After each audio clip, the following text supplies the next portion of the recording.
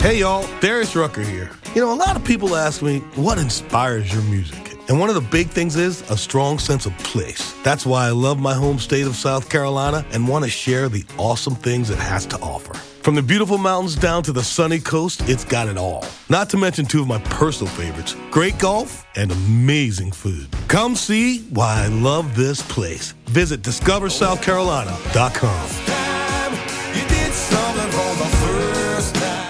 What's the easiest choice you can make? Window instead of middle seat? Picking a vendor who sends a great gift basket? Outsourcing business tasks you hate? What about selling with Shopify?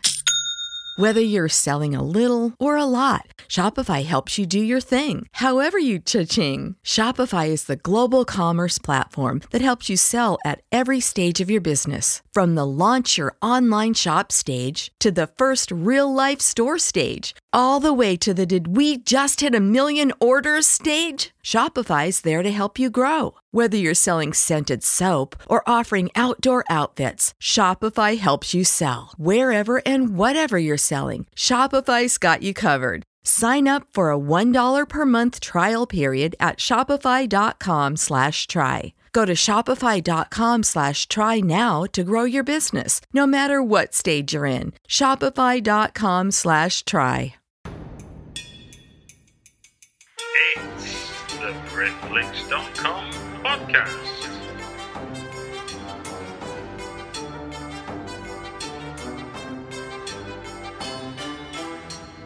It's the BritFlix.com podcast. Welcome to another BritFlix.com podcast. My name's Stuart Wright, and today we'll be looking at not a traditional film project in the sense of what you might be used to on the podcast.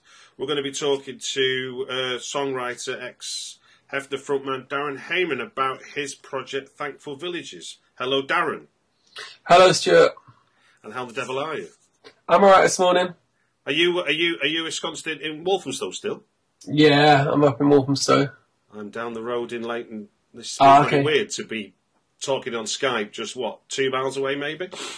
Yeah, but there's no train link between us. There's not, no, and it's a bit rainy. It's a bit rainy, like a few of the villages you visited. Mm. So, just to give the audience a bit of perspective, this is you've put out a album that's also got a film attached to every single song, and there's a painting exhibition, and this is called Thankful Villages. Yes. The title of which is born out of a brilliant quote which I've not heard of before, which is, a thankful village is a village in Britain where every soldier returned alive from World War I, which is Arthur Mee, who wrote a series of guidebooks. He also called them blessed villages. Did he? Yeah. Okay. And he wrote a series of guidebooks looking at 54 villages and... No. His guidebooks concern everywhere. He wrote a book for every county in England and Wales. And the series of books are called The King's England. He wrote them in the 1930s. Okay. It was at the height of the Rambling revival and this whole...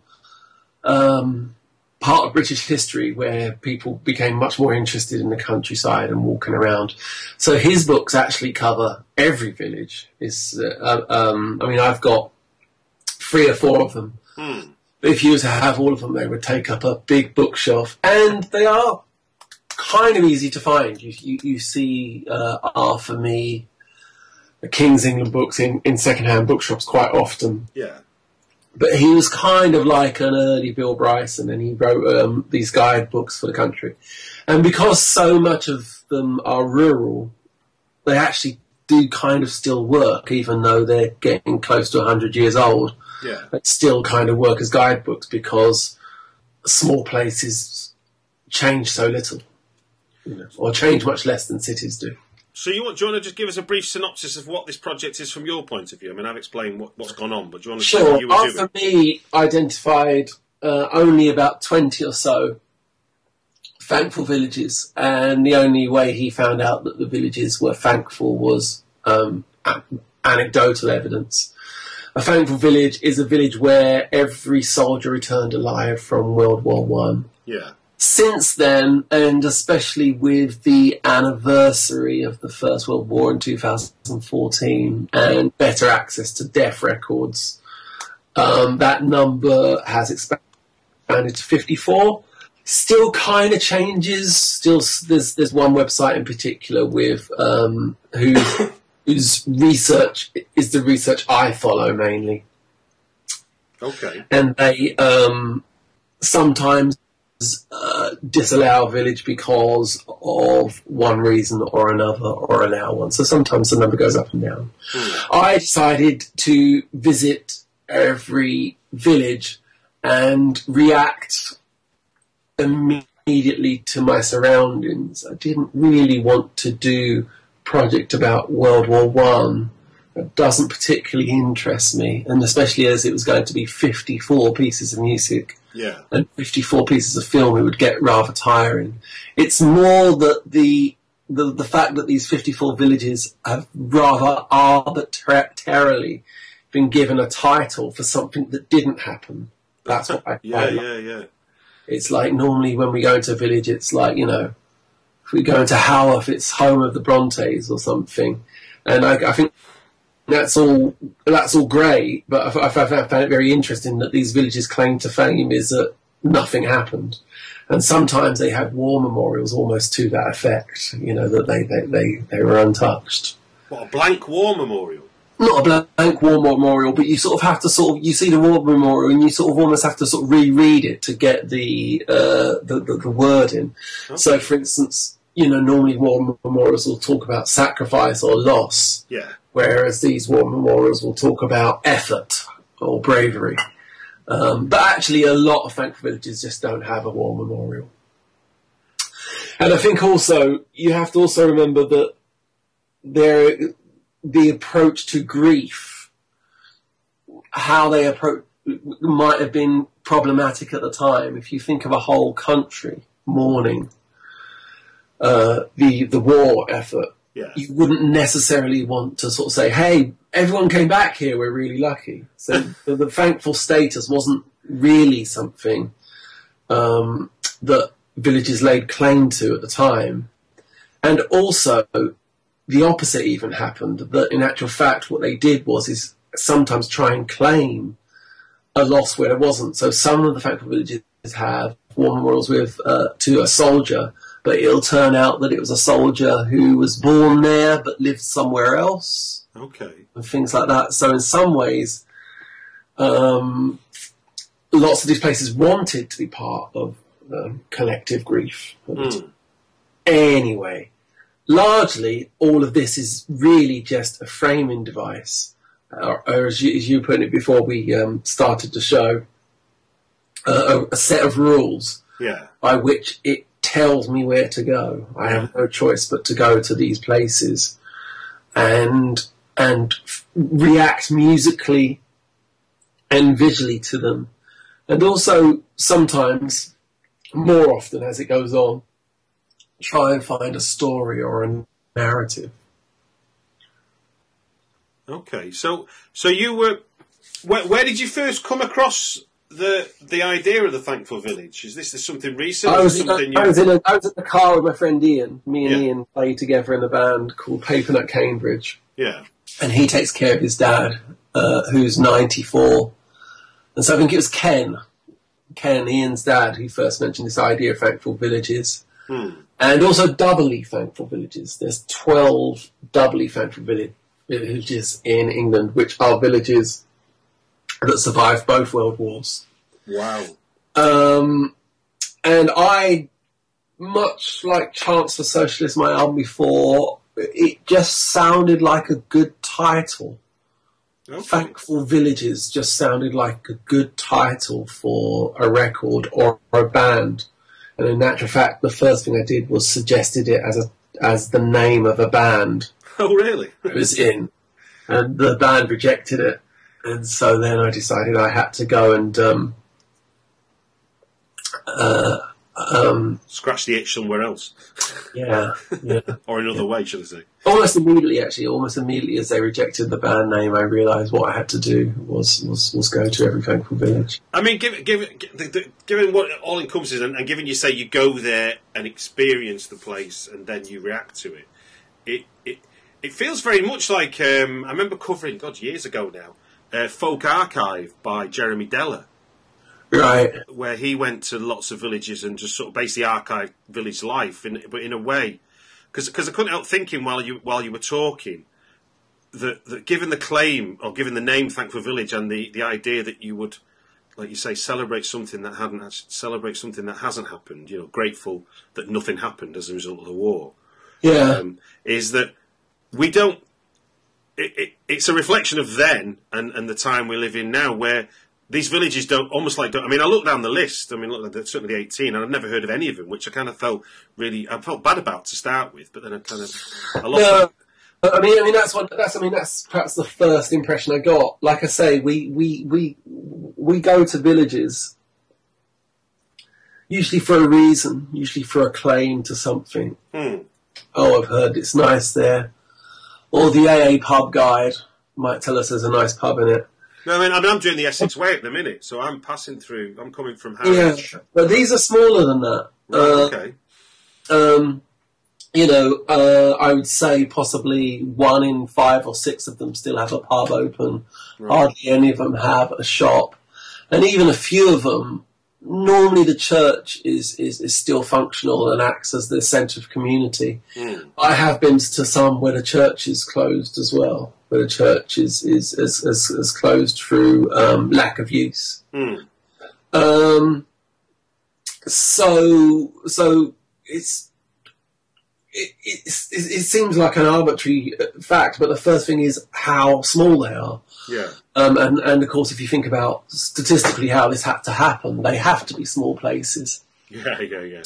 So that was the first kind of shock. That was the first thing I was reacting to. I think on the second one, I put my blanket down in the graveyard and set up some recording equipment, and one of the church wardens came round and made me jump out of my skin. And then said, "Oh, we thought we'd see who it was because we heard a car."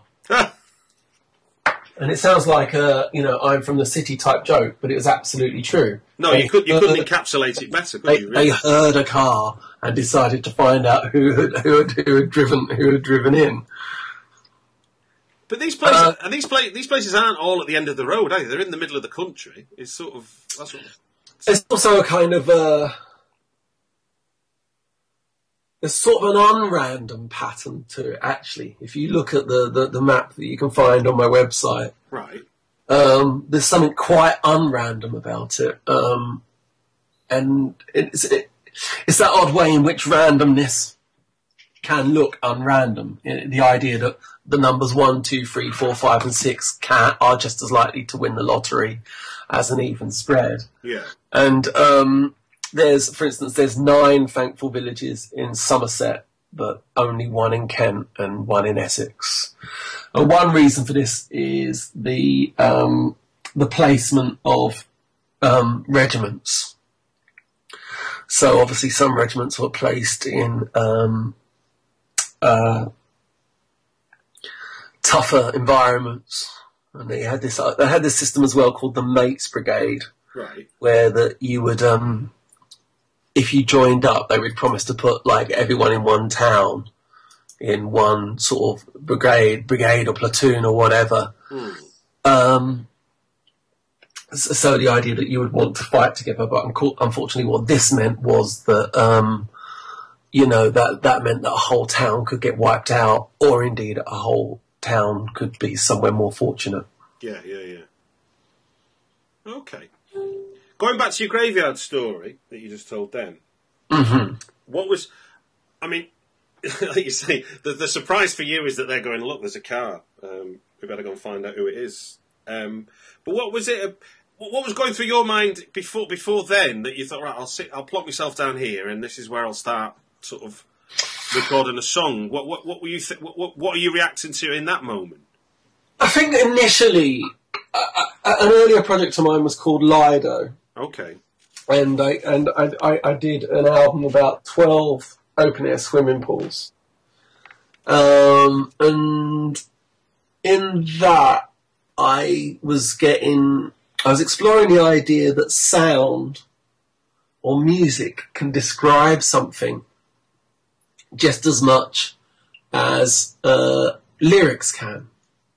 That just because a piece of music is instrumental doesn't mean it's any less about a person or a place if you're thinking enough about it. Yeah. So I tend to find I'm writing more interesting stuff and doing better work when I'm in transit, when I'm away from home. And so that was it initially. Initially, that was the idea, that it would be enough to be somewhere different, to be sitting in a graveyard or on a bench on a small street, and to walk up and down a village, and to have lots of other external factors like the weather, the temperature of the day, the length of the journey that it took me to get there. All of these things I can allow to go into the music. Is that almost like this?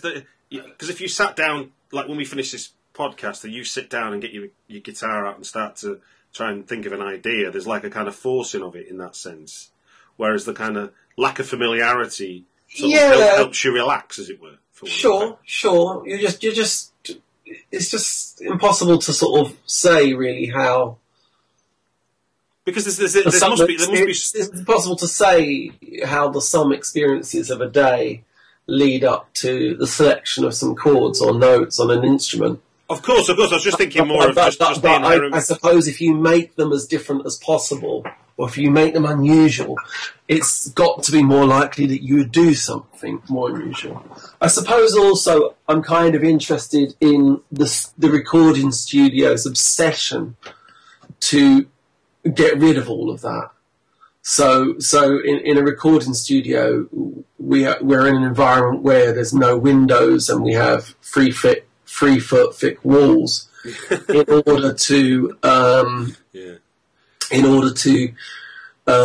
make extraneous sound disappear. We're trying to keep the outside world out, and we're even trying to separate the sound between instruments so that there's no accidents, so that if the drummer makes an accident, his drums don't come out on the piano, so that they're repairable. And so it's also a reaction to that, because I'm trying to record and do things in an environment where accidents and extraneous noise and sound are absolutely encouraged. Initially on the project, I had what I considered to be a problem with wind on the microphones. Yeah. But actually, when I actually tried to take all that wind off and I tried to buy windshields and stuff, the recordings didn't really sound like they were being made outdoors anymore. No, as a note I made there, I love that on Little Sudbury, and in fact, you made me. I watched the film first before I listened to the song. Yeah, there's a lot of wind at the beginning of that one. There's a lot of wind, and obviously, when you're watching it, it makes a lot of sense, because obviously it feels like it's you in this town, and we go. I think we go into a church, don't we, in the opening, or we go into a building, and then it kind of cuts because obviously we're not in the wind anymore. And audience, it's harder, maybe. Yeah, and it also makes sense, in terms of if you think of just watching a narrative, then you go from place A to place B, the sound will be different.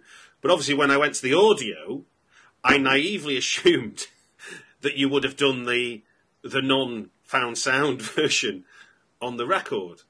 Yeah, and I like the fact you didn't. I like the fact that it was literally the same audio. Yeah, there's a few differences in audio. Is there? And yeah, really subtle. I think there's one song where a car goes past in the picture. Yeah. And it just seems so ridiculous that you don't hear the car. So I mixed up the what's the term for that in film? Diegetic sound? Foley? No, not Foley. It's when you use the sound from the source. Like you use the sound as source, so it's it's called Diegetic Sound. One of your listeners will know. Anyway, I used part of the film. I used slightly more sounds visually because they were explained visually more, but very subtly. And I think I've only done that once or twice. A small difference in the video version. Now we've nicely segued into the film version here, and the process there, because I think, there's one thing to have the give yourself the pressure of going to a village and coming up with some music of some description. And you describe on the back of on the CD I've got, which is that you either made a song up, you did an instrumental, or you found a local traditional song. Sure, and interviewed people. Interviewed people as well, yeah, of course. Yeah, that's kind of... I suppose that's the other thing I knew as I was starting the project. I knew it had to change. I knew that whatever my idea was going into the first couple of villages, that whatever my approach was, it would necessarily have to change if I was hoping to make 54 villages interesting. So what is, in a sense, what you had, like a fixed version going in as like, this is my first go, but fully understanding it would evolve, because I'm guessing you would get more confident, and obviously different villages have different people. Yeah, and I'd encounter problems, and I realised, you know that on a project you're going to use up the most obvious ideas early on. Okay. It was quite simple to do, quite pastoral, acoustic things with the backdrop of fields and churches, especially as it was late spring when I started the project. There's nothing wrong with that at all. I mean, the project is largely pastoral and acoustic, but still you start to realise, okay, right, well, I've done that. And indeed, the church being often being the only sort of remaining open house or centre of community. Yeah. The whole of the first volume leans quite heavily on the church. The first, there's going to be 3 albums, and so the first album sort of has an underlying theme of the church. The second volume seems to have an underlying theme of the river. Okay. Well, I mean, just thinking about you, we've talked a bit about your process with the music, and obviously that's maybe what you're best known for. But thinking of your approach to film, sure. How do you allow yourself that level of flexibility to be, like you say, keeping it interesting, it changing over 54 villages, when maybe it's my naivety, I'd have thought that filming stuff was more constrictive than the audio side of things, and what you construct with film. What was your approach to the filmmaking process side when you got to a village?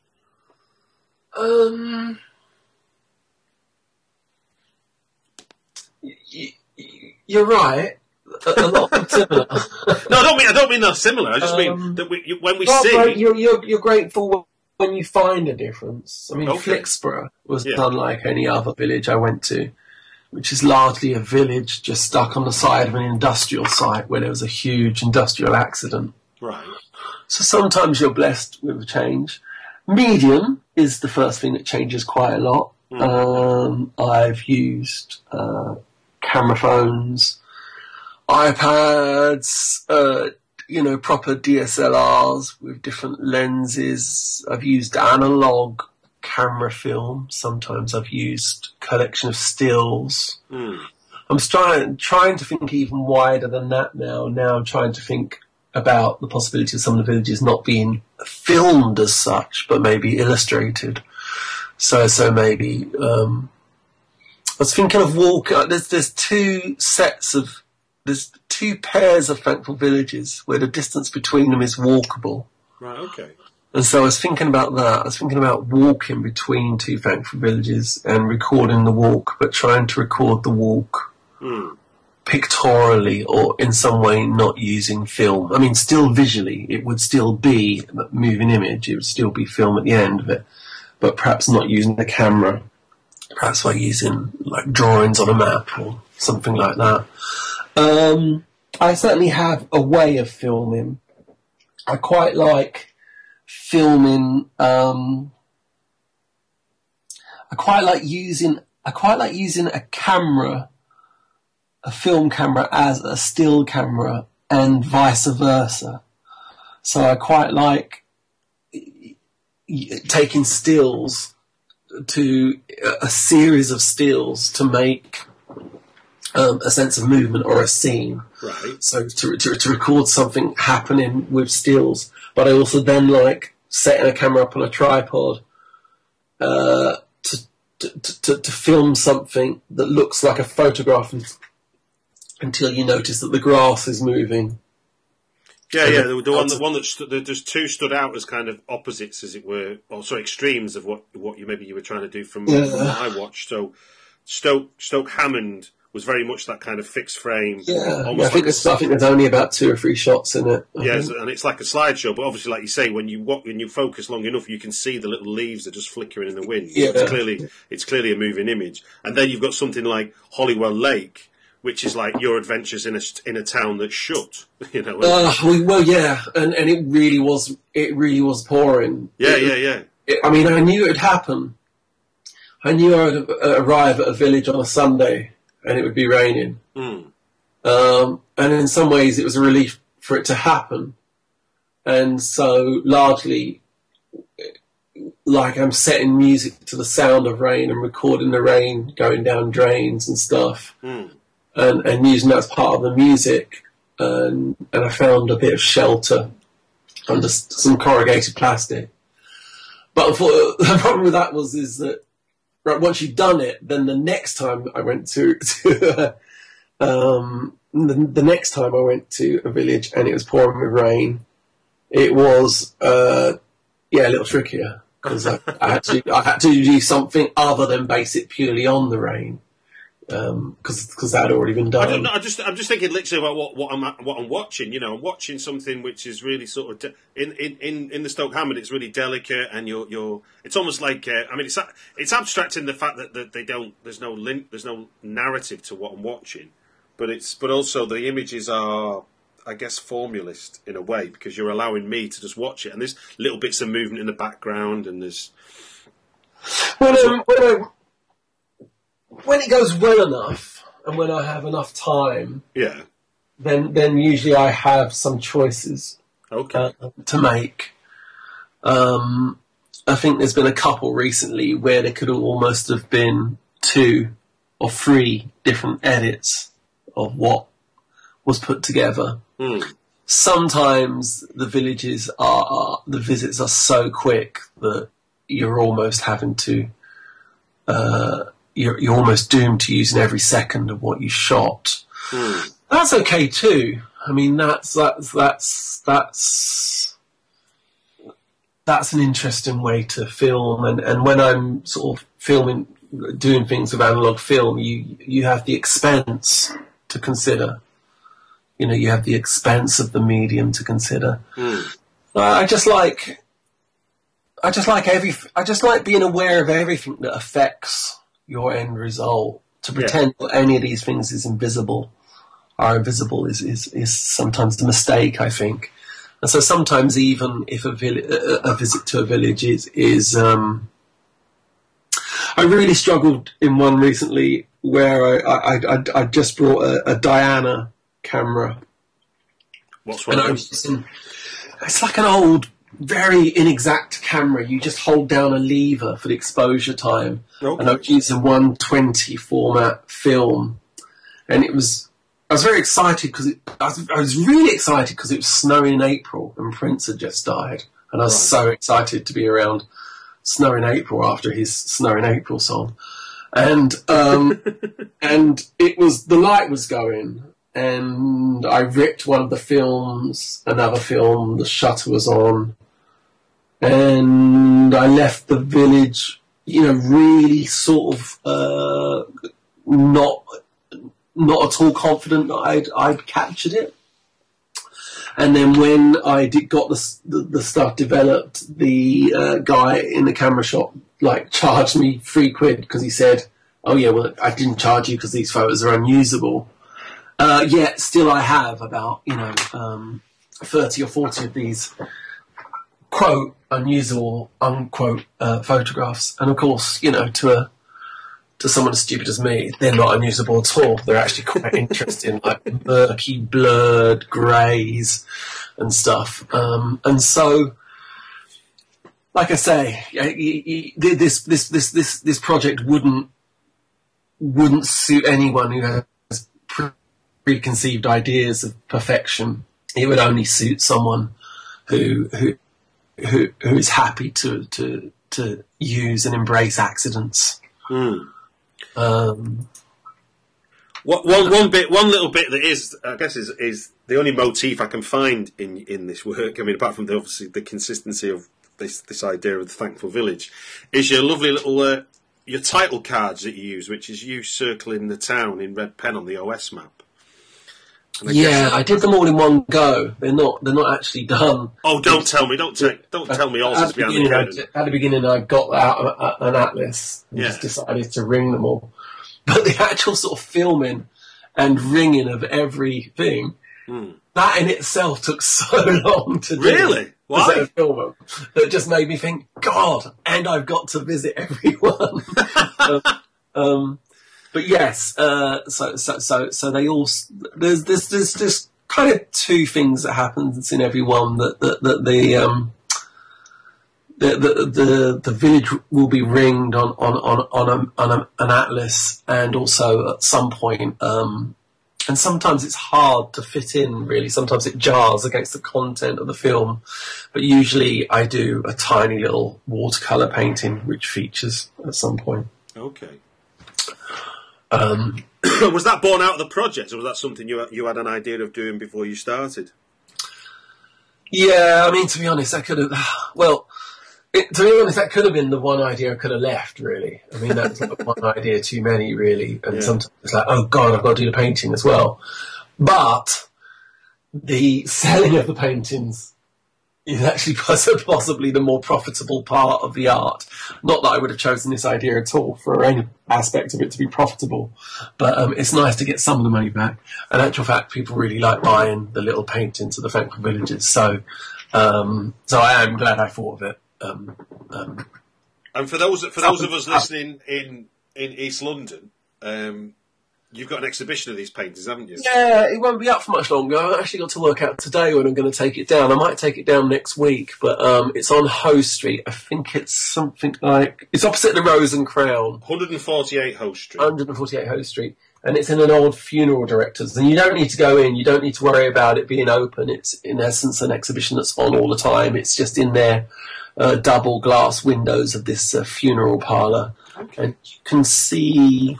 about 2/3 of the Thankful Village paintings there, and you can buy one if you want. Can I just ask you what's the fascination with?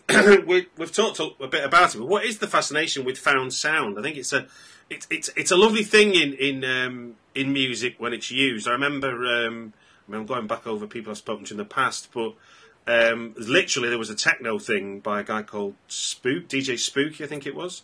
And his album was called Found Sound, and every single sound was just metal on metal that he could do somewhere and then stick through his sampler. Or there was like Matmos, who there's lots of you can buy now. There's a guy called Chris Watson who does really interesting records, and a really great record of train noises he made that I like.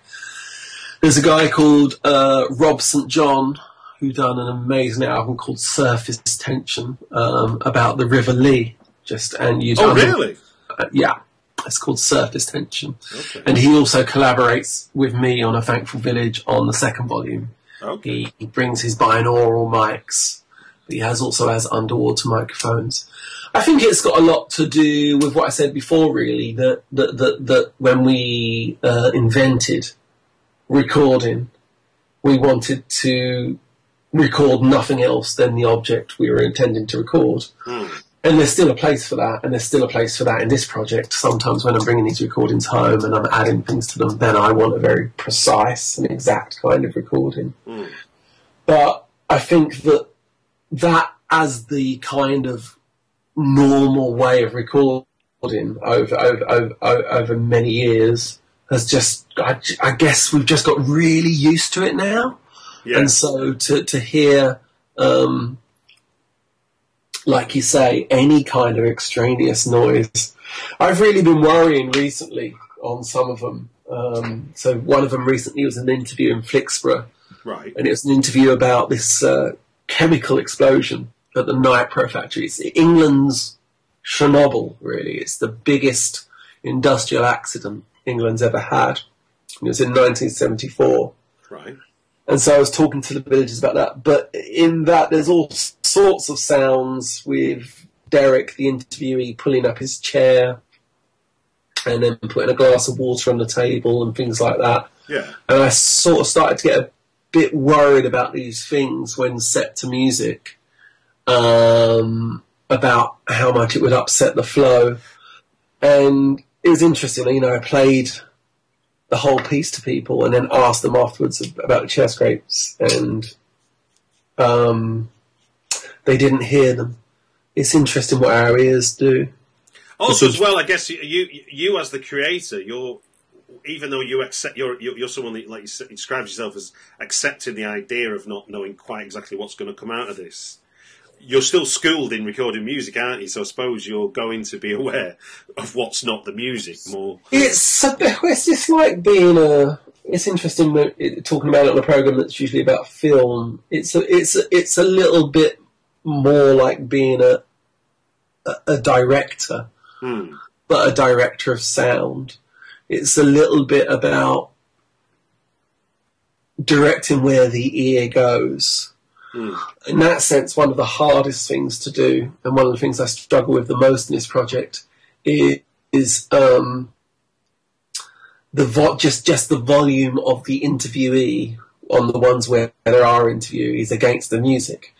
Just that balance is constantly a hard thing to decide upon, because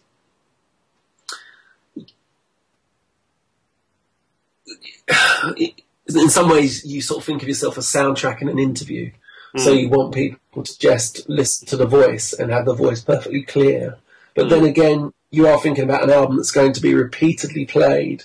And with an album, normally, when you repeatedly play an album, you don't expect to get all the lyrics on the first listen. You learn the lyrics over time. Yeah. And if there's a strong narrative to a song, it might be the 8th or 9th listen where you get all those details. Okay. And also, you know, why would people want to listen to an album of interviews over and over again? So once again, there's a choice there about how much are you making it an interview with some incidental music, or are you making these words that they're speaking, these interviews, are you making them much more musical than that? Which would suggest putting them lower in the music and making the music surround them more. Yeah, that's what you're saying, because you've got no control over kind of their cadence, have you? So whereas, like, say, I don't know, something which is like talking, say an Arab Strap tune or some Bell and Sebastian stuff, where they have someone talking, but obviously there's a melody to it which is part of the song's design, as opposed to you interviewing somebody who has no awareness of what music you may or may not add to it. You're not playing a song to them and they talk, are they? Is what I mean. So if you're recording them, yeah. Oh, yeah. Well, that's an interesting thing as well. I mean, it's not like I'm used to. I'm not that used to interviewing. Okay. I'm not that used to, and I suppose a little bit what I'm doing is documentary making. Oh, without a doubt, yeah. I've done little bits of interviewing before for a few things I've written. And it's really curious what you can do to a story, what you can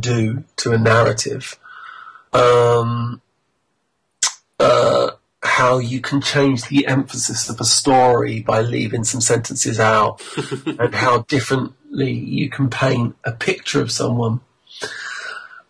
The degree to which you can do that, even more so if you're soundtracking them, is almost ridiculous, really. You know, you have the potential to make someone sound sincere or sarcastic or jolly or not, depending on the music you put alongside them. So I'm making it pretty important for the interviewees, wherever possible, to have a right to reply. In fact, that's one of my jobs this week, where I'm trying to get interviewees to see the finished thing and approve it, because I kind of want to do a project that I am able to take back to the villages. I'm not really interested in making observations as an outsider and making art that stays outside the village. I want to make art that the village itself can engage with and feel good about. It's even though some of the stories are negative, like sad things happen in the stories, there's no sort of negative intent, really. There's nothing really. Well, no, I go back to the reference I said before. I mean, that was kind of the point of Jeremy Deller's Folk Archive. It's like you're making the work with them, not to go, I'm up from that London and I'm going to point my finger at this little town that doesn't have sophisticated things like London does, which is not a crime in any way, shape or form. Well, some of those excuse me. Some of those assumptions got kicked back anyway. You know? I mean, can we talk? I mean, that's a question I've got written down. As what perceptions of village life did you find you challenged the most, and maybe changed in terms of having done this project? I thought that they would be maybe more suspicious of me, of a person with a camera and recording gear. Yeah. And that isn't completely unfounded. They are a bit. I mean, if you saw someone walking down Shoreditch High Street if you saw someone walking down Shoreditch High Street without a DSLR camera, you'd be more suspicious of them than anyone else. And so there is a certain suspicion of it.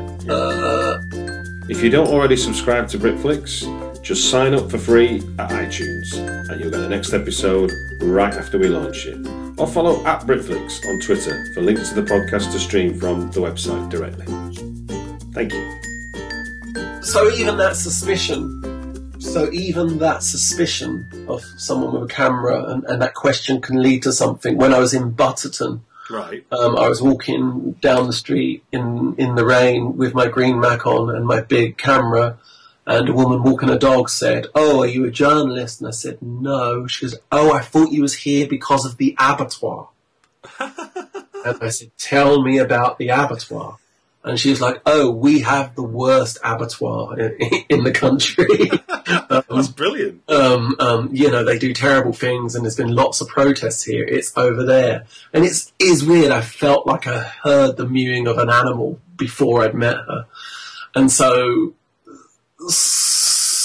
there's a way of being. There's a way of kind of be. I mean, and like I say, I reckon documentary makers are used to this happening all the time. They keep their eyes and ears open and get ready for the interview or the experience of going there to take them somewhere else. Yes, it's kind of that idea of what story have you gone for and what story did you find? Yes. Yeah.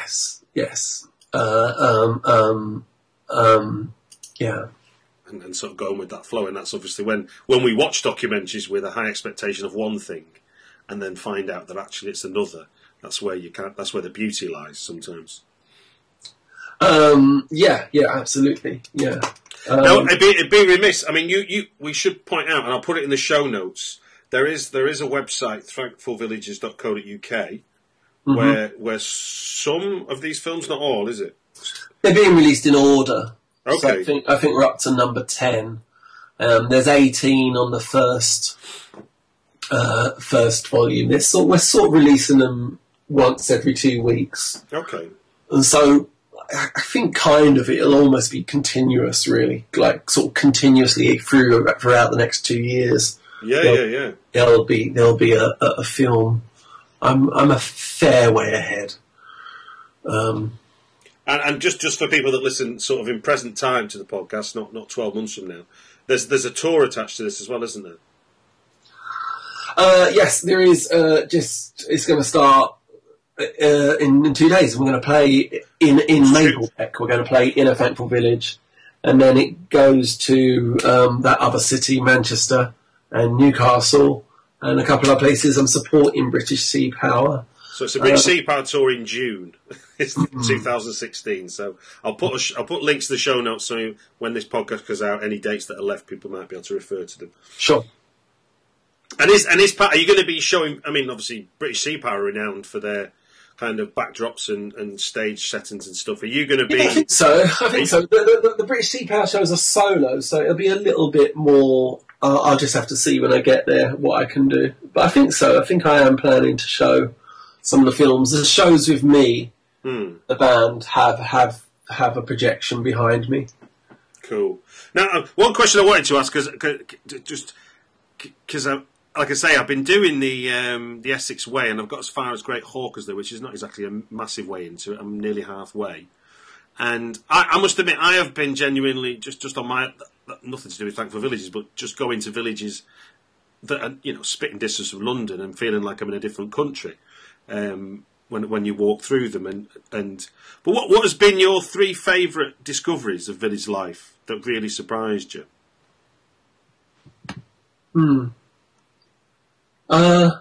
People, I suppose. I suppose recently, Derek in Flixborough, Derek and Dennis in Cromwell both had such a, what's the word I'm looking for? Such a stoical way of talking about death. Right. So I sat down and started talking to Dennis, and he said, "You know that building beside the church that's now a dolls museum, that used to be a mortuary for when people died in the weir. We used to leave people in there for days until someone would come and pick them up." Wow. And that was like pretty much the first few sentences of his interview.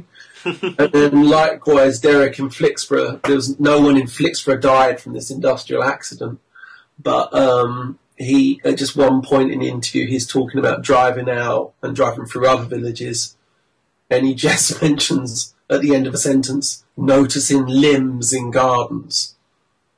And you sort of think, wow, God, that would have been the first thing I would have mentioned. The first thing I would have mentioned would have been limbs in gardens.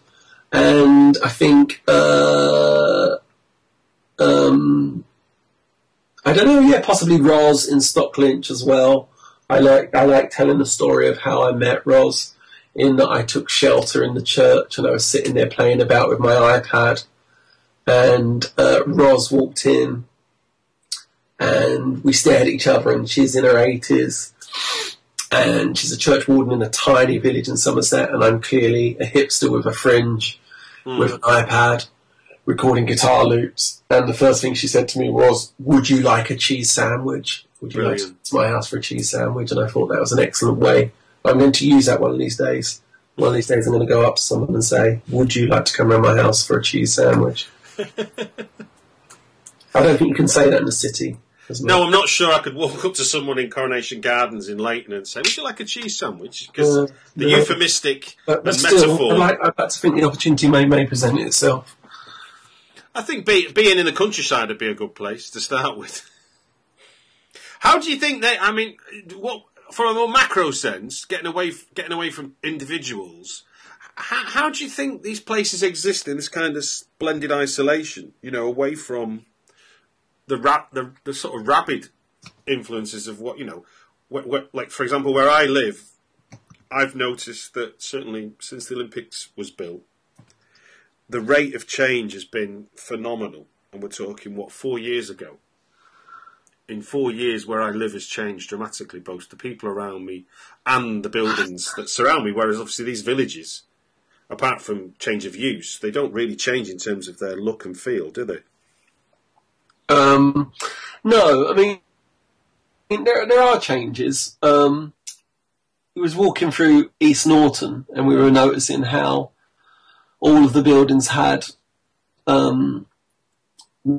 names on them of what they used to be, i.e. the police station, the library, the village hall, and all of them were places of residence. And that's one thing that's changed, is we've become more centralised. And so whereas, like, there might have been in the past there might have been possible to live in a village without a car and use the village shop and even the village library or something. Those sort of days are gone now, and most of these places are primarily places where people live, and to do anything more is to travel somewhere else. Yeah. I would say that's one change. There are some villages with I've come across some villages with building sites for new estates and things like that, you know. So there is change in some of them. Well, look, sir, your Thankful Villages is out when, or is it out now? It's out Friday. Friday. What date's that? June the 3rd. June the 3rd. Okay, and we'll put links in the show notes for where people can get that. I've seen on your website you've got a way to buy it through your website, so I'll make sure I direct people there. Direct people to the films there. I can say I've not watched them all. Like I said at the very outset, there's so many ideas and so much going on, and you know it's hard to take it all in. It's a thing to return to, without a doubt. And like I say, I mean, and it sounds like a really tiny bit, but one of my favourite bits was just watching the film of Little Sudbury, and then going to the audio and finding. You know, right. Yeah. Finding the wind was still there. And I thought it just was that, because it goes back to, you know, what you were saying is the kind of what we used to do in the recording studio and excluding all extraneous sound. It's sort of those little interruptions to the norm then become, you know, they get beyond novelty. They become interesting because they're not normal. I remember speaking to a documentarian who he did a film called I Believe in Miracles, which is a fairly standard format thing where he interviews footballers. Now, one of the big no-nos for interviewing in documentaries is not to hear the interviewer's voice. And in the finished film, you can hear him laughing to what the footballers, are telling him. And when they're in the edit, they were doing, like you described, they were doing everything they could to try and get this laugh out. And in the end, they went, no, this tells you more about the film than if you got rid of it. You know, the audience are going to be laughing here, so why not hear you? And so what sounds like an odd thing to have in terms of the more stricter formats of the documentary, actually it worked for the documentary in the end. And and I think, you know, it's sort of maybe, you know, there's a place obviously for a kind of, you know, the pure isolated 5.1 surround sound, whatever. No, I do, but there sort of isn't as well. I mean, the actual place for that is just in some rich Canary Wharf flat, isn't it? With some guy with a massive TV who's watching fucking Avengers: Age of Ultron or something, isn't it? That's who buys. They're the people who buy Blu-rays, aren't they? I mean, you know, there is a place, but there isn't really, is there? I was going to say, I listen to enough stuff out the speaker on my phone, so clearly stereo 5.1's not doing much use out of my phone, is it? Yeah, no. I mean, the industry's need to continually increase resolution when none of us were complaining about VHS cassettes. Well, we were. Oh, I have this theory. No, I don't think so. I don't think that anyone ever complained about fidelity of a format. They only realised the fidelity of any format was bad after they were offered something new. I don't know about that. I think there's a natural. But anyone in the 70s going, I hate this analog. I hate analog cameras. I hate the way the photos look. I don't remember anyone with videos saying, "Oh no, I want something else." But then that's about having the best option until it's better. It's not saying nothing's ever perfect. But what's interesting about this idea of the technology spectrum. Once you got to CDs and DVDs, that's when it started becoming stupid. When people were sold Blu-rays, they were being sold a wrong one. They were just like, you're right, you know this perfect digital image we got for you? we think you need more pixels because we think you need a bigger screen.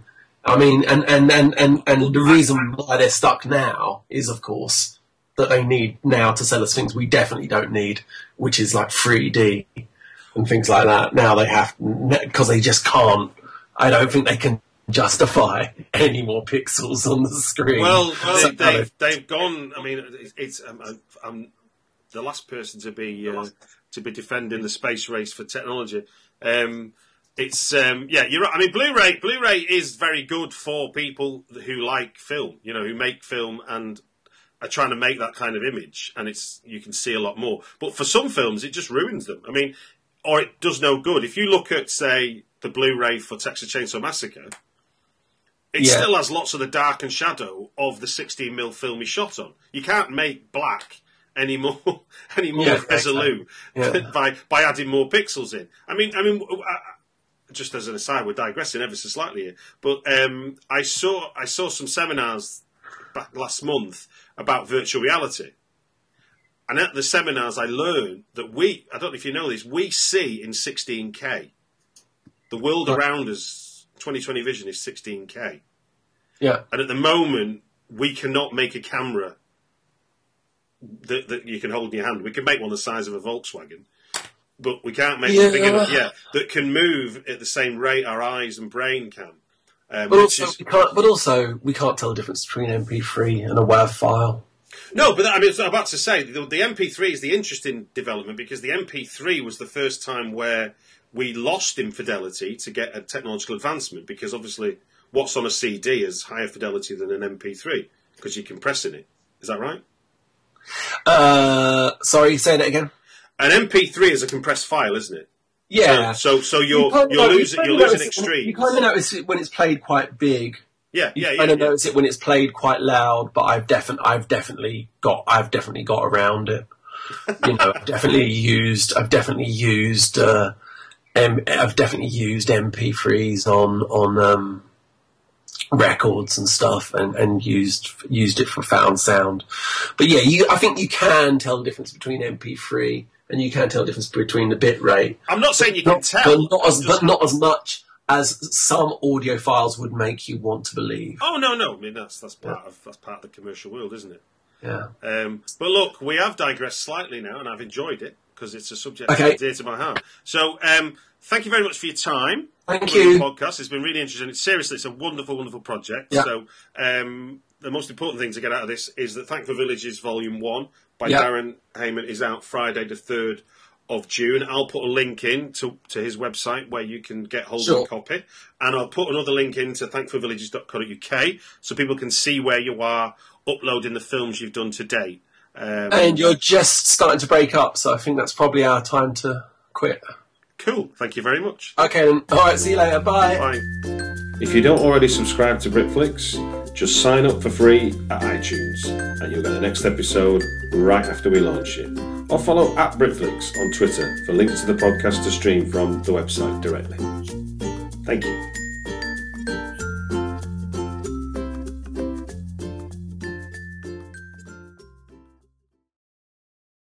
Hey y'all, Darius Rucker here. A lot of people ask me, what inspires your music? And one of the big things is a strong sense of place. That's why I love my home state of South Carolina and want to share the awesome things it has to offer. From the beautiful mountains down to the sunny coast, it's got it all. Not to mention two of my personal favorites, great golf and amazing food. Come see why I love this place. Visit discoversouthcarolina.com. Save big on brunch for mom, all in the Kroger app. Get 16-ounce packs of flavorful Angus 90% lean ground sirloin for $4.99 each with a digital coupon. Then buy 2, get 2 free on 12 packs of delicious Coca-Cola, Pepsi, or 7-Up, all with your card. Shop these deals at your local Kroger, less than 5 miles away. Or tap the screen now to download the Kroger app to save big today. Kroger, fresh for everyone. Prices and product availability subject to change. Restrictions apply. See site for details.